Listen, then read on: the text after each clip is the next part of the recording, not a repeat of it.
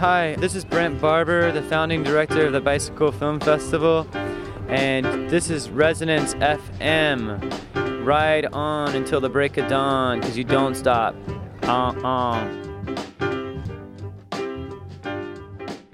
Welcome to The Bike Show. My name's Jack Thurston, and for the whole of the show this week, we're going to be continuing on my ride that I took over the summer from Montreal to New York City. We pick up the journey when I'm up in the Adirondack Mountains in upstate New York.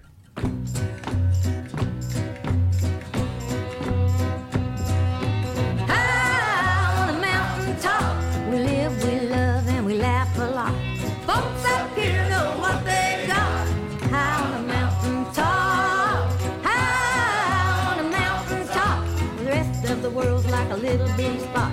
I ain't coming down, no, never, I'm not.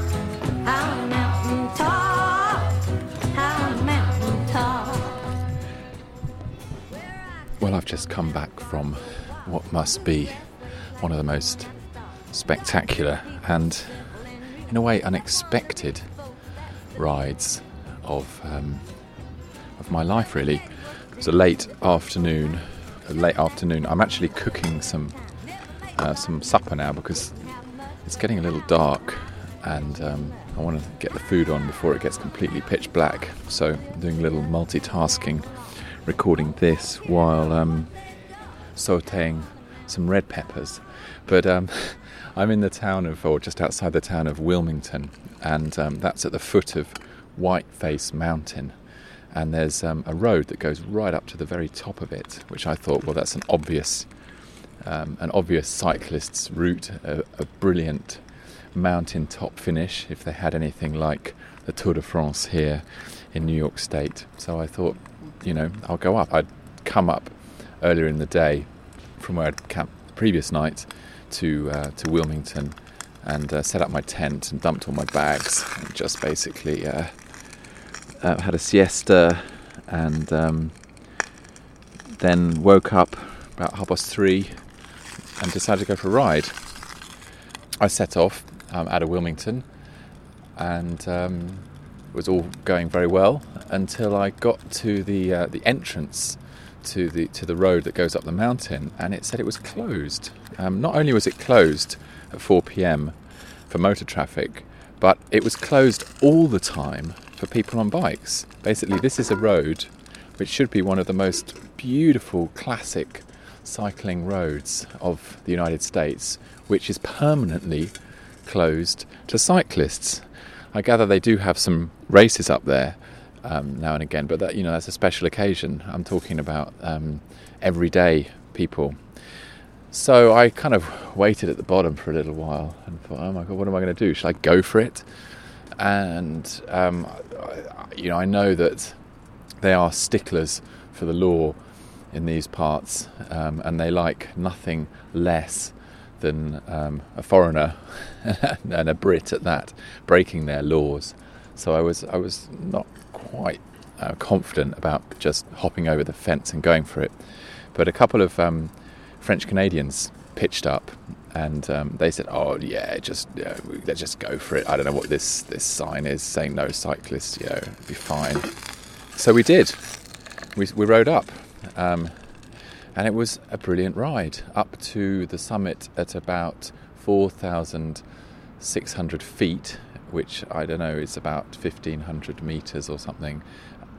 Altogether, that's probably an ascent of about, from Wilmington town where it started, about 1,300 meters, maybe a little less, but a pretty good ascent. And the views from the top are just sublime, absolutely extraordinary. It was a completely clear day, a few tiny fluffy clouds, and it just took my breath away. The landscape here is studded with smaller peaks. This is one of the highest peaks in the Adirondacks, and bejewelled with lakes, which just reflected the late afternoon sun. And I could have stayed up there for a couple of hours. It was really wonderful, and the ride up was hard going. It never really got super steep. at any point. But it was fairly relentless, and getting up that vertical ascent, however shallow the gradient is never easy. So it was definitely a workout, and a couple of spectacular hairpins.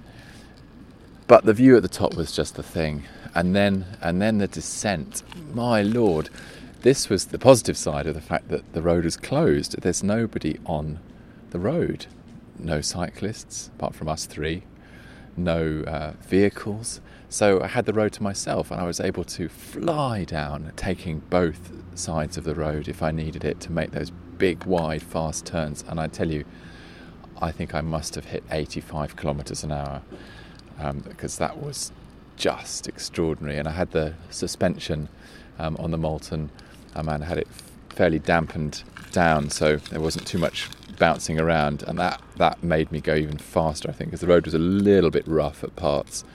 And I just flew. And now here I am, back at my campsite after 2 hours of the best riding I think I've ever had. Really, really remarkable.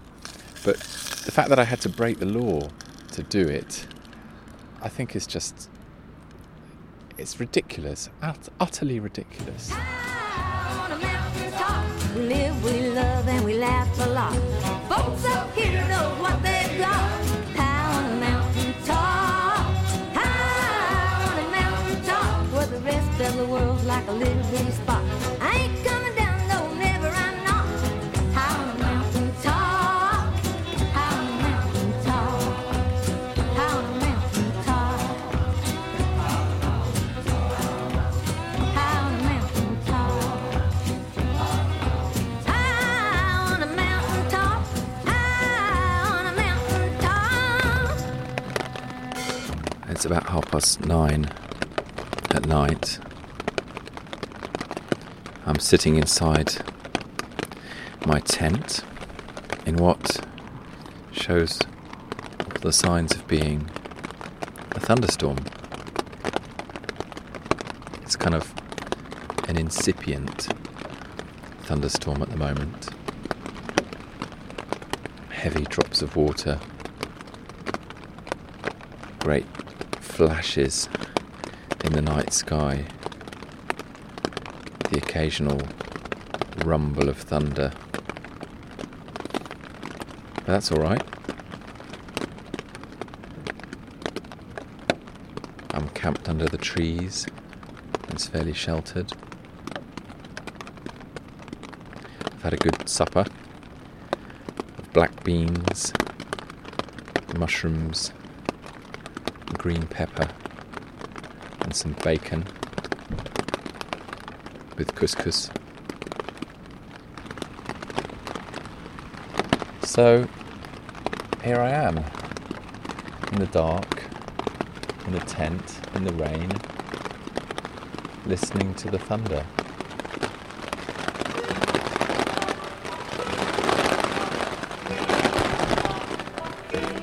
It's raining so hard, look like it's gonna rain all night. And this is the time I love to be holding you tight. But I guess I'll have to accept the fact that you're not here. I wish the night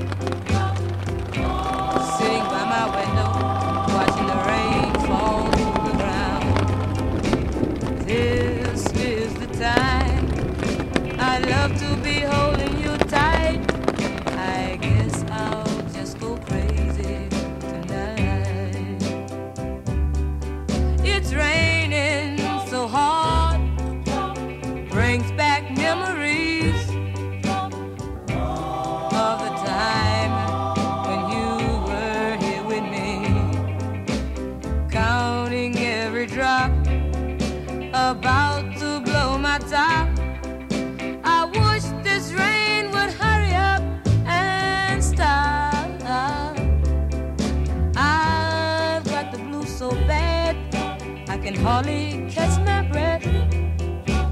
The harder it rains, the worse it gets. This is the time I love to be holding you tight. I guess I'll just go crazy tonight.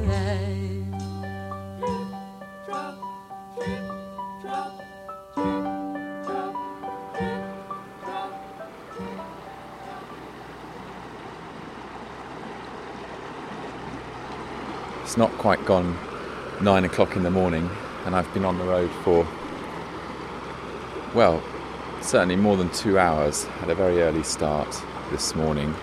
Yesterday I rode down from Placid down to Lake Champlain and then along the lake on Highway 9, which was really, really unpleasant, despite the fact that it's designated as a New York State cycleway.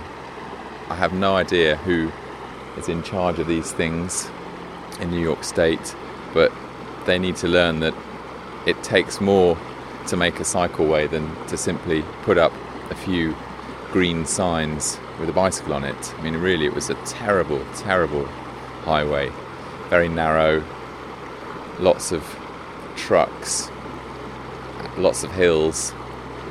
I came close to collisions, one that looked like it could have been very, very serious at one point.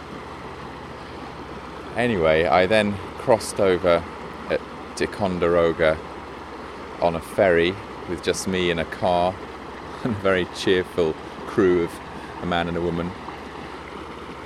And it was like not just going from one country to another, leaving New York State and entering Vermont, but entering into a different century. The lands just on the east of Lake Champlain in Vermont are absolutely beautiful. It's all good dairying country, lots of hay being gathered in. One of the very interesting things around here is that many of the town names are clearly of English origin. Bridgeport, Dorset, Leicester, Shrewsbury, Ludlow, where I'm headed for today, Clarendon, Sudbury and Orwell. I passed through Orwell yesterday in this very beautiful part of western Vermont on the shores of the lake. And Orwell is just a perfect little town with a main street, a general store with a wooden stoop selling its own root beer and black cherry pop, and the town hall and a little public library with a sign outside saying "Learn to play the ukulele, Tuesdays at 6 p.m. I got talking to local people, and I got the usual thing about, oh yeah, we had to fight for these lands, we had to fight against you lot, the British. And my stock response to this kind of question, which is often raised, I suppose, in a nice way, I guess, but my stock response is, well look, it was a lot easier for you lot to get rid of the British monarchy. We're still trying. You had a 3,000 mile head start, and you had the French on your side. That always gets under people's skin, telling them that the American War of Independence wouldn't have succeeded without the assistance of the French, who were taking part not out of altruism, but on the basis that my enemy's enemy is my friend. Anyway, so much for history. And then I entered into the lakes country, some other lakes that were a bit swamp-like, and found a spot to camp overnight. And now I'm up entering into the foothills of the Green Mountains of Vermont, and they really are green. I think it's because the trees here are deciduous, broad-leafed trees. And I'm sitting on a bridge here by a little river, and there are rivers and streams all around here, bubbling out of every little cleft in the Green Mountains, it seems. People have said that there's been a lot of rain this year, and the rivers are certainly full, and I had a dip already this morning, which was fantastic. Very soothing on the legs.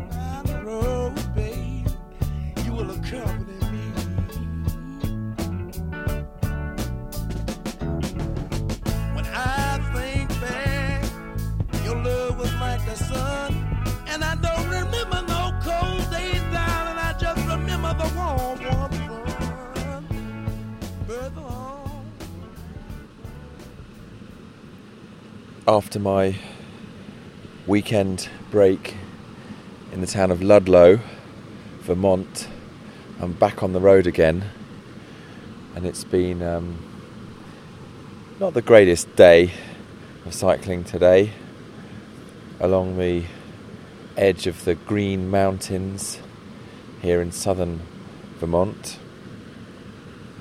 It's been kind of raining, drizzly, misty kind of weather. It's sticky, and I'm now camped a few miles south of the town of Wilmington, another familiar English town name, this time from Sussex, if my memory's right.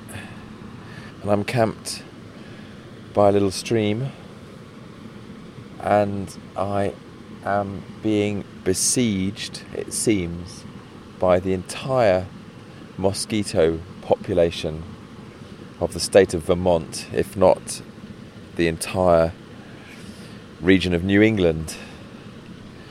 It's pretty extreme. In fact, I've never known mosquitoes like this. Just to reach outside the confines of my inner sanctum in the tent to get something means that I admit about 4 or 5 or maybe more of these little murderers, and have to spend the next 5 or 10 minutes lying in the tent as bait and then leaping up to kill them. And I'm sure I've not killed them all, and so tomorrow I'm going to wake up with quite a few bites.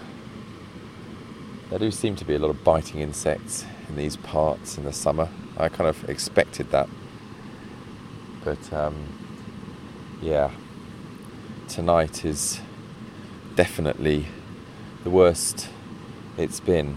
I suppose I shouldn't have camped near a stream, but it's always nice to be near running water. The sound is soothing to the ears during the night, and obviously it's good to have a supply of water available to drink and cook with. But I think it's time for bed now and some sleep. Tomorrow I will continue south, and I will cross over the border into Massachusetts fairly soon in the morning, and that'll be my third state in the United States on this tour. I've never been to Massachusetts, so that's exciting.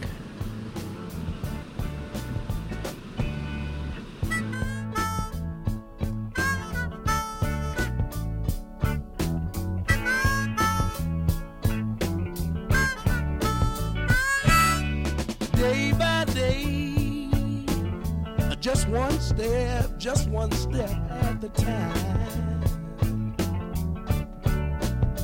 'Cause woman, you have given me so much. much just to ease the stubborn old aching heart of mine.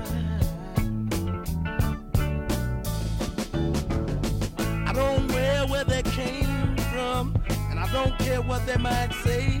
Woman, you've been loving in my corner all the way, day by day. It's the magic of kindness. Well, this morning I crossed over the border from Vermont into western Massachusetts and have cycled over the Berkshire Hills and come down a very nice welcome descent into the town of Dalton, Massachusetts, which has a very interesting claim to fame, which is that it is home to one of the oldest paper mills in the United States, and it is the paper mill that makes the paper that goes into all the banknotes of the United States. And I'm here in the museum of the Crane Paper Company with the museum's curator, Charlie Wellspeak, who's been showing me around this afternoon. So how did a paper mill come to be in the town of Dalton, Massachusetts? Well, I think the prime reason was because it was a good source of pure spring water, and the flow of the river was sufficient for power, and that was the main reason. And who was it who founded the paper mill? Zenas Crane. He originated from Milton, Mass. His father was Stephen Crane, and he was involved with the two other partners in one of the first mills in the state, although he didn't come in until 1770. And one of the interesting exhibits, or there are many interesting exhibits here in the museum, but one of the most interesting is the first advertisement that was placed here by Zenas Crane when he arrived in town and was setting up the paper mill. Can you tell me a little bit about that advertisement? Actually, he had put this little ad in encouraging all the local housewives in the area, women and housewives, to save their cotton and linen rags. The paper at the time was called the Pittsfield Sun. And that little ad, of course, was made on rag paper, so it's still good, and it's still here. And that was from 1800. So if it was on today's newsprint, it would be long gone. Because that's the difference between wood pulp and the cotton paper, which is what you make here, and wood paper, which is what is in every photocopying machine or every newspaper. It just right. doesn't last the wood paper. Yeah, there's rag content paper that's been around for centuries, and it's still good to this day. And so what accounts for the success of Zenas's business compared to the other paper mills that were probably starting up at the same time? How come you're still here and you're so big? Quality was always, a big important feature here. And not only that, but I think that, of course, landing the currency contract in 1879 had a lot to do with it, too. When you think of the United States, you think of the US dollar, but it's a little known fact that the dollar didn't come about until, the US was more than 100 years old. How come it took so long to get a currency? Well, because I can't remember exactly when they standardized U.S. currency, but paper has been made or used, for currencies, because local banks used to make their own currency. And you can realize the problem that would entail. Say, like you came from South Carolina, come up here, who'd recognize your currency? And is forgery a problem for the US dollar? Oh, it's amazing. You take, as soon as we configured our currency, there was two different countries that hopped right on it, Syria and Iran. Of course, they deny that, but it's an act of war to print another country's currency without their permission. But they're using it to fund their terrorist activities, buy drugs, buy arms, and so and so. But there's a lot of it goes on, like the drug cartels.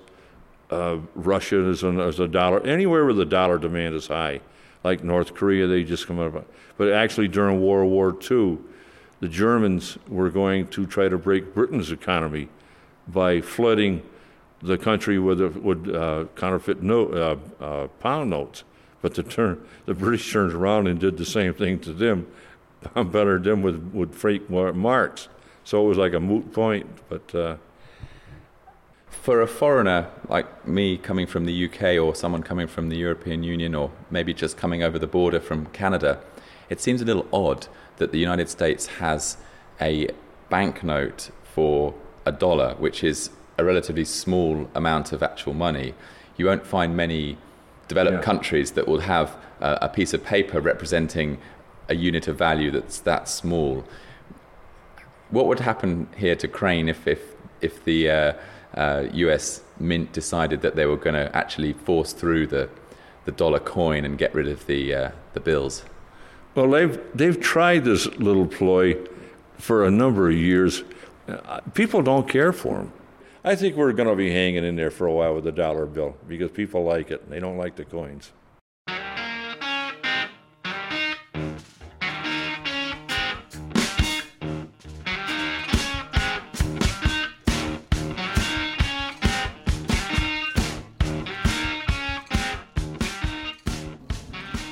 It seems as though my tour has come to a rather abrupt end.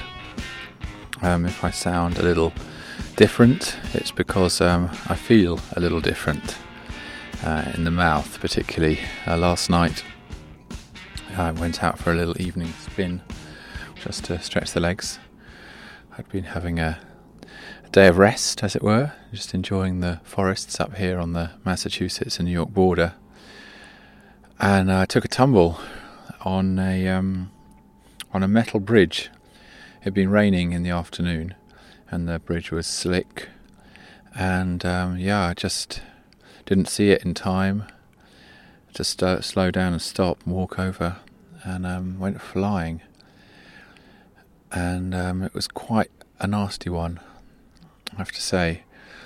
A passerby woman driving a car stopped and called an ambulance, and the ambulance took me off to the hospital, about half an hour drive away, and I got some stitches in my face, in my chin, grazing on my face. I knocked one of my teeth out, which the dentist at the hospital has tried to push back in and cement up. Hopefully it'll stay, but she didn't promise anything. And a nastily bruised shoulder, right hand, right foot and right knee.